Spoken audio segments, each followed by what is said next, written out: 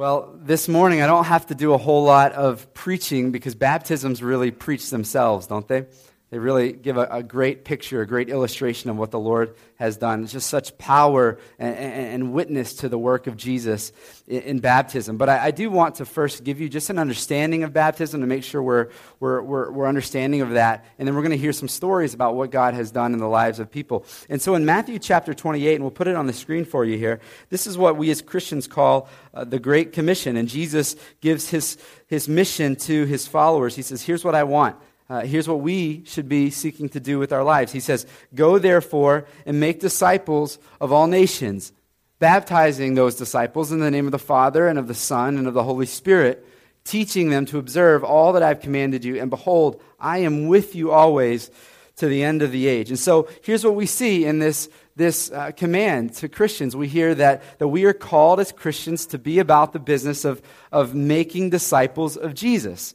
And then what we do is once they begin following Jesus and they are disciples, then we baptize those disciples in the name of the Father, the Son, and the Holy Spirit, in the name of the Trinity. And then it goes on and it says we're to hang in there with them through their journey because they're not going to be perfect and they don't understand everything that there is to know about the Christian faith and how to live a life of walking with and honoring God. And so we hang in there with them and we teach them to observe the commands of the Lord. And so the people who are being baptized today have given their lives to Jesus, and now they're being obedient to Jesus, and they're displaying to you what he has done in their hearts and what he can do as well in your hearts. And so I want to read you another passage of Scripture. This is Romans chapter 6, verses 3 through 4, and this passage explains baptism well. It says, do you not know that all of us who have been baptized into Christ Jesus were baptized into his death? We were buried, therefore, with him by baptism into death, in order that, just as Christ was raised from the dead by the glory of the Father, we too might walk in newness of life. And so here's what this passage will tell us. And this passage tells us that when a person is baptized, they are identifying themselves with the picture of baptism, which is the death and the burial and the resurrection of Jesus. And Scripture tells us that we have all sinned. We've all turned our backs on God, and we've all said that I'm going to go my own way and do my own thing. The Bible then says that the result of turning and disconnecting yourself from the giver of life is death. The wages of sin is death. But for those who are being baptized, they are saying that I am receiving Jesus' death in place of my death, that he has died, but he defeated death, and he resurrects to life, and he offers me new and eternal life as well. And so baptism is a picture of what Jesus has done. Going under represents his death, and coming up represents his resurrection, and going under represents our death to being the Lord of our own lives and our sin, and coming up represents new life that is found in Christ. I know when I perform weddings, I'm reminded, or I often will remind the couple that the wedding ring that they're placing on each other's fingers after making the vow is a picture of the permanence of marriage. And similarly, baptism is a picture of what God has already done in their hearts. If you pay careful attention to the wedding ceremony, placing a ring on a finger doesn't make anybody married. I remember as a young kid when we'd play around with things, and I remember putting a ring on somebody's finger and say, oh, you're married. No, they're not married. It's just a picture of the vows that you may take later on. And similarly, baptism is a picture of what's going on in people's hearts, what has already taken place. I get a real kick out of newlywed or newly engaged girls. Have you ever noticed how when they're newly engaged, how they like to strategically position their left hand in a way that everybody can see the rock? Or when they're at church, they'll put it in such a way where the light will hit it and fracture off and glow all over the place. I love that. Or when they take pictures, the very awkward engagement photos where her hand is on his, shoulder or something. And I love those things. I love those things a ton. But what it's saying is they're excited, right? They're excited. They're saying, I got me a man, and he loves me, and he bought me a rock, and we're getting married, and we are together forever. And that's what this crew is doing today. They're saying, I want the world to know that Jesus is my Savior, and that he loves me, and I love him, and he's died for me. He's paid the price for my sin, and it is my heart to be with him forever. Another thing you'll notice about newly engaged couples is they love to tell the story, don't they? They just love to tell the story, and everybody gets around, and the girls get giddy and tell me what happened, and they're oohing and ahhing, and they're all excited together. And then for those who are yet to be married, they're dreaming of the day that will be my story, right? I'm so excited to hear that, and maybe that will be my story. Someday I'll have a man, and I'll have a ring. And it's similar with baptism, is that behind every baptism is a story of somebody whose life was changed by Jesus. And so these guys are going to get to share their story. And when they share their story and then are baptized, I would encourage you, just like those giddy girls, when they come out of that water, let's clap and let's cheer and let's just praise God for the great story of life change that He has done in the hearts of the people that are here. And so we're gonna celebrate together, and we're gonna hear some baptisms, and then we're gonna maybe just continue on in singing together. So let me do this. Let me just say one more word of prayer and lift up our time together, and then we'll enter into our time of baptism. So would you join me, and let's pray. God, we just commit our time to You. God, I pray that in everything that takes place in this time, that You would be honored, because it is You who has done the work. No man can save themselves, but You've come into human history and lived the life we couldn't live perfectly, and died the death that we deserve in our place. We're so grateful for that. God, thank You for these in this room who have placed faith in Jesus. They trusted in Jesus, not in themselves, but in what He has done for them. I pray that this would be a time of great celebration for them. Lord, would You calm their nerves as they get up and share their testimonies? And as we hear these stories, would we just envision ourselves in those stories, that You could do that in our lives? You want to change us, that You have died for us, that You've given us life. Should we trust in You? And so, God, we just commit our time to You, and I pray that these baptisms would just preach well the message of Jesus. And so we commit them to You, Lord. In Jesus' name we pray. Amen. Amen.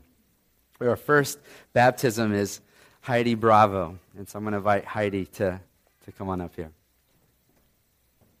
Heidi asked if I would read her testimony for her, and I'm happy to do that. My name is Heidi Bravo. I grew up in Jamaica Plain, and I have lived in Boston my whole life. I grew up in a home with two abusive parents who both suffered from mental illness. My mother was often in and out of mental hospitals, and I lived most of my childhood in fear. I grew up in church and knew who God was, and He was the one I would talk to get me through it, because no one else knew. I got married when I was 22 and found myself in another abusive relationship. God did bring something wonderful out of it, though, my son, John Paul. After my son was born, I took on a part-time job and wasn't able to attend church anymore. I decided to leave my husband for safety reasons around John Paul's 3rd birthday. I was on my own for the next 20 years, just focusing on my work and paying off the home that I had bought. In 2003, I met my husband, Jonas. He was different than any other man I had ever met. And to make a long story short, we got married on October 3rd, 2005. Last summer, we heard about Charles River Church and came to the movies in the park. I decided that I would come check out the church. I've always felt like I don't fit in and that I don't belong. But after coming to CRC for a few months, I felt that it was a place that I could call home. Deborah, in particular, was so instrumental in making me feel safe and understood. I started to realize that even though my past was so hurtful, that God could turn my life into something beautiful. Like I said, I've always believed in God and what Jesus has done for me on the cross. Since coming to CRC, I've really come to understand the gospel better, and I want to live for God and share His love with everyone around me. I'm a very shy person, but I have always found joy in helping other people. My favorite verse has always been John 3:16. For God so loved the world that He gave His one and only Son, that whoever believes in Him will not perish but have eternal life. If you truly believe in God and what Jesus has done for you, if only for Him, there is a place for you in heaven. Since I've been following the Lord, I've been trying to see God in everything. I rely on Him to get me through the challenges that I still face with fibromyalgia and lasting effects from a stroke that I had. Some days are very challenging, but I'm thankful that God is with me. I'm always quick to give God credit for being there by my side. Step over into here, okay?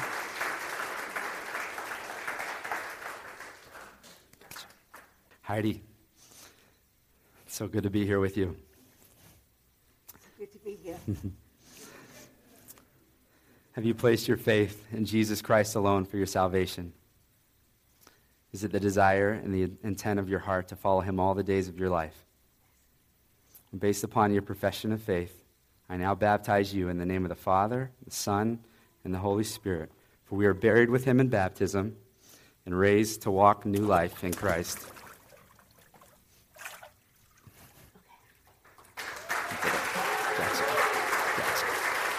I got you.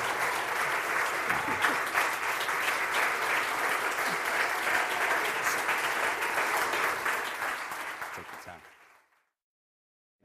Next up is Davis Murphy. I grew up going to Catholic church as a kid, but I stopped going before I was really able to understand the message for myself. Growing up, I never considered myself a bad person. I figured that compared to some other people out there, that I was looking pretty good, and I didn't have to worry about getting into heaven, if there even was such a place. At this point, God was nothing more to me than an afterthought, an antiquated idea used in the past to explain things that couldn't be explained. While in college, I met the girl who would later become my girlfriend, Rachel. She was just starting her own journey in faith. We had many discussions and sometimes arguments about God and Jesus and Christianity. While I didn't necessarily agree at the time with things that she said, I was starting to finally think about what I did believe. I was open to learning more and having discussions about Christianity, so I met with some of the leadership of UMass Cru, which is a campus ministry.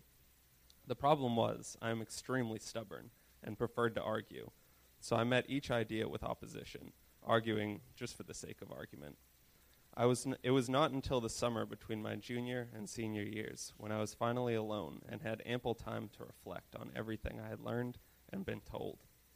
I was able to get away from feeling as though sometimes ideas were being thrust upon me. I began to read through the Bible and really started to understand the gospel. It wasn't some notion of being really good and you'll get into heaven.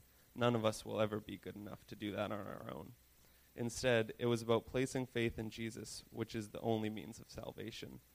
I can't really point to a specific moment when I came to faith. It was instead a collection of moments of realization leading me on the path I'm on today. Since trusting in Jesus, I have stumbled along my journey countless times. I'm still not perfect by any means, but that's kind of the point. I never will be. Jesus died for our sins so that I wouldn't have to try to reach an unobtainable goal of perfection. And by placing faith in him, I am able to receive the benefit of his sacrifice, washing away my sins. I still strive to be better, not so that I can be good enough to be saved, but so I can be more like Christ, knowing I already am saved. And I'd just like to finish with a short passage from Romans 3:21 to 28. But now the righteousness of God has been manifested apart from the law, although the law and the prophets bear witness to it. The righteousness of God through faith in Jesus Christ for all who believe. For there is no distinction. For all have sinned and all fall short of the glory of God, and are justified by his grace as a gift, through the redemption that is in Christ Jesus, whom God put forward as a propitiation by his blood to be received by faith. This was to show God's righteousness, because in his divine forbearance he had passed over former sins. It was to show his righteousness at the present time, so that he might be just and the justifier of the one who has faith in Jesus. Then what becomes of our boasting is excluded. By what kind of law? By a law of works? No, but by the law of faith. For we hold that one is justified by faith apart from works of the law.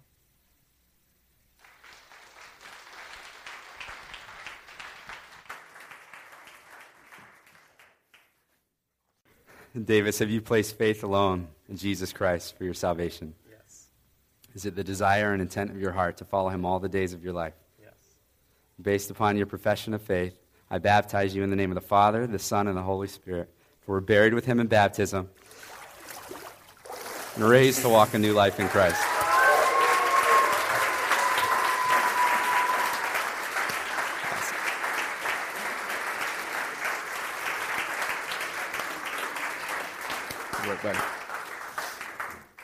All right.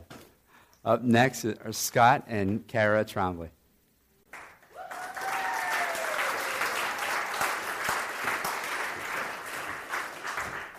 They're newlyweds here.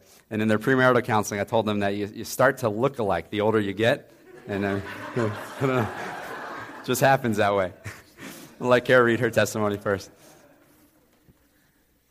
My walk in the Christian faith has been an ongoing journey. In the past few years, I have had a much more personal relationship with God than ever before.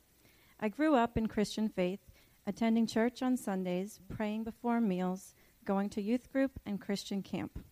At the age of 12, I took my confirmation at the United Methodist Church in Grayslake, Illinois. Confirmation, similar to baptism, is a public profession and decision to walk with the Lord, only it does not involve an actual baptism, immersion in water. If I'm being honest with myself, I have not always made my faith my number one priority. In college, I was what most people would consider the worst kind of Christian, a cherry picker. I would attend church sporadically and seldom picked up the Bible. While I believed in Christ, I did feel very distant. The reality is that I was not invested in the relationship.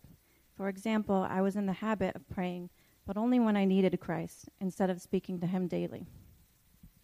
A few years outside of college, I found myself in a relationship gone sour. My boyfriend made it clear that he did not believe in God.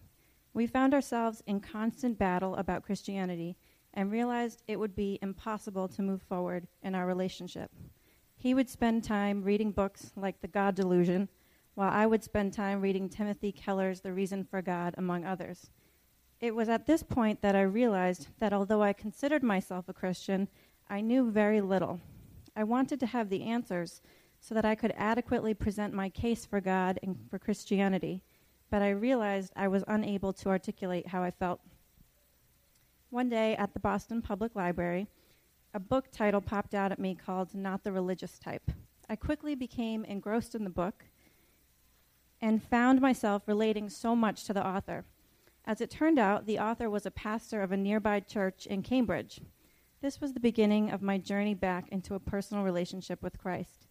I began to go to church more regularly, and my desire to learn more and equip myself with answers deepened. Looking back now, I believe this was simply God tugging at my heart, asking me to get to know him better.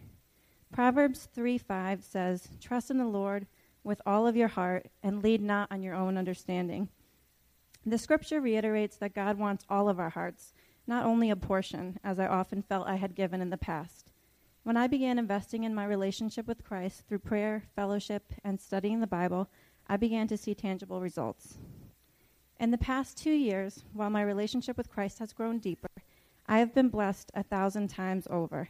Walking into Charles River Church last April was not a coincidence. It was merely another one of God's ploys to tug at my heart. Only this time, he would tug at Scott's too. Our first visit to CRC was a sermon on marriage, which was very fitting since we were engaged at the time. We were taken with the sermon and the people that we met. We would find ourselves returning week after week, and soon thereafter, we found ourselves participating in the marriage course led by Josh. Through the course, we were able to study the purpose of marriage and understand the importance of having a God-centered marriage. In October of last year, we were married by Josh, and this November, Scott and I will be celebrating the birth of our first child. Sharing this moment with my husband, thank you, is an answered prayer of mine and only confirms to me God's grace and the power of prayer.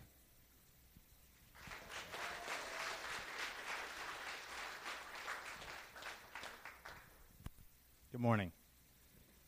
People say God works in mysterious ways, and I can certainly attest to that. Growing up, I could count on two hands the number of times I stepped foot into a church. Most of those times occurred during holidays or the loss of a loved one. I can still vividly remember the feeling when I would sit in the pew, look around at the art, and hear the priest talk about the story of Jesus. Ignorance, self-consciousness, and a feeling of isolation would describe my demeanor on those few occasions. The thought of believing in any sort of religion was foreign to me and just didn't seem logical. The idea of believing in a Messiah who walked on earth 2,000 years ago and was perfect in every way seemed too far-fetched and fairy tale-like for me to grasp. On the other hand, the idea that humans could evolve over thousands of years to the people that they are now just seemed more reasonable. Even after I met my wife, Kara, then my girlfriend, and started to attend church more regularly, the same feelings would come over me every time I stepped foot into the church. I was attending simply to make her happy and to spend more time with her. The real tipping point was after I received a phone call from my brother who informed me that his 4-year-old son had stated the following: "We are all safe because we have Jesus, except for Uncle Scott. He is dead." I was speechless, to say the least. It took everything I had not to break down in tears right then and there over the phone. How could a 4-year-old comprehend not only the idea of Jesus saving us, but also the concept of death? Needless to say, this made me reconsider my view upon religion. Fast forward 2 years. I had proposed to my fiancée, and we had just bought a house in Roslindale. She suggested going to a church down the street called Charles River Church. I can't say the uneasy feeling left as soon as I walked in the front doors, but it wasn't long after that I felt completely at ease. For the first time in my life, I was in a church where I felt comfortable and where I could learn at my own pace. After numerous conversations with Josh and during our marriage course where I asked all the obvious questions, and I began to feel that I could really grab a hold of the word of Jesus, my life began to change as soon as I began praying. I felt as if I had some extra help in life, as if someone was watching over me and giving me guidance. I'm now able to understand why certain things in my life didn't go as I had expected them to. I've started to see that essentially any situation or problem that life throws at us can be answered by simply reading a different part of the Bible or asking for a little help from above. I still don't understand all of the Christian faith and have a lot more to learn, but I can honestly say that the feeling that comes over me when I draw closer to Jesus is unlike anything I've ever felt before. It's a feeling of comfort, peace, and Philippians 4:7 captures the essence of this feeling. And the peace of God, which transcends all understanding, will guard our hearts and our minds in Jesus Christ.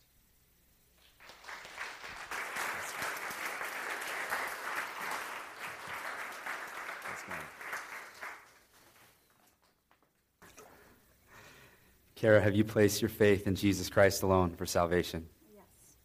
Is it the desire and intent of your heart to follow him all the days of your life? Yes. Based upon your profession of faith, I now baptize you in the name of the Father, the Son, and the Holy Spirit. We are buried with him in baptism and raised to walk a new life in Christ.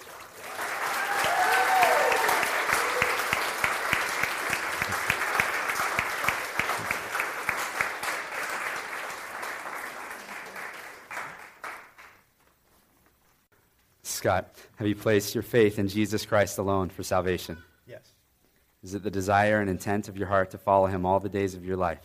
it is. Well, based upon your profession of faith, I baptize you in the name of the Father, and the Son, and the Holy Spirit. For we're buried with him in baptism and raised to walk a new life in Christ.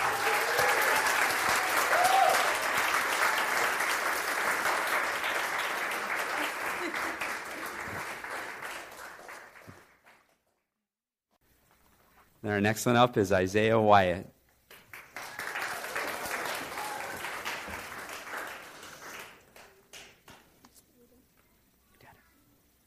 My name is Isaiah Wyatt, and I am almost 8 years old. We moved to Boston when I was 4. I remember that my parents wanted to move to Boston to plant a church. I was happy about that. I always wake up early with my dad, and we read the Bible and talk about it together. I learned about how Jesus died on the cross for us to save us from our sins. When I was 6, I prayed to God and told him that I believed what he did for us, and I wanted to follow him for the rest of my life and asked him to forgive me for my sins. I still sin, but I'm learning to follow him and trust him more and more every day. I think John 3:16 is a good verse to tell you how to become a Christian. It says, "For God so loved the world that he gave his only Son, that whoever believes in him should not perish but have eternal life." We do not deserve for Jesus to die for us, but he showed us grace because he loves us. Now I'm trying to tell people more about Jesus and how to become a Christian. I like to pray more and read my Bible more. I want to be baptized because it shows everybody that I want to follow God for the rest of my life.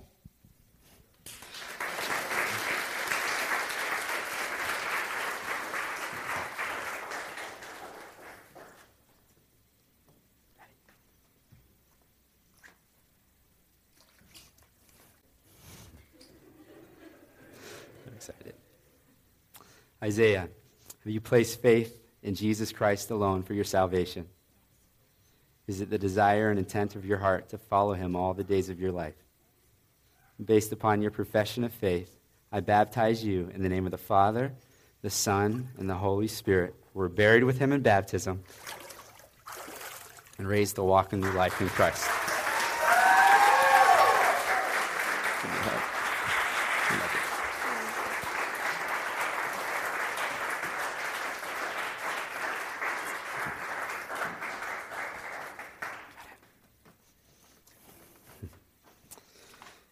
I'm holding it together. All right. Praise God. Well, let's take a moment to pray and just thank God for life change. And while I'm praying, I'll invite the worship crew up here to lead us in some songs of celebration. Let's pray. Father, thank you. Thank you, Lord, for who you are and who we are in you, or who we can be should we place faith in Jesus Christ alone for our salvation. And God, I pray that you're turning hearts in this room even now, that it would be the desire and the intent of their heart to follow you all the days of their lives. God, thank you for life change. Thank you for how you're mighty to save. Thank you that whoever calls upon the name of the Lord will be saved just by trusting in you. God, we give you glory for what you've done in the hearts and the lives of these people, now your children. God, we pray that you would help them to follow you all the days of their lives. Thank you that you have given them all things pertaining to life and godliness, your scripture tells us. That you've given them your spirit, you've given them your word, you've given them your church, your people, to support them. And God, I pray that they would use those gifts of you to go forward in making disciples of all nations and learning to follow you faithfully. And God, thank you that is your promise that there is nothing that we can ever do to lose our salvation, that no one can snatch us out of your hand because you've done all the work. And God, I just pray that you would help us as a church family to support these men and women and children. God, we just pray that you would help us to rally around them and to care for them and to walk with them in this journey called the Christian faith. We know we live in a world where it's difficult to follow Christ. So God, we just pray that you would help them to persevere in Christ. And God, as we sing some songs of celebration, we celebrate what you have done. And so be honored in this time, Father. In Jesus' name we pray. Amen.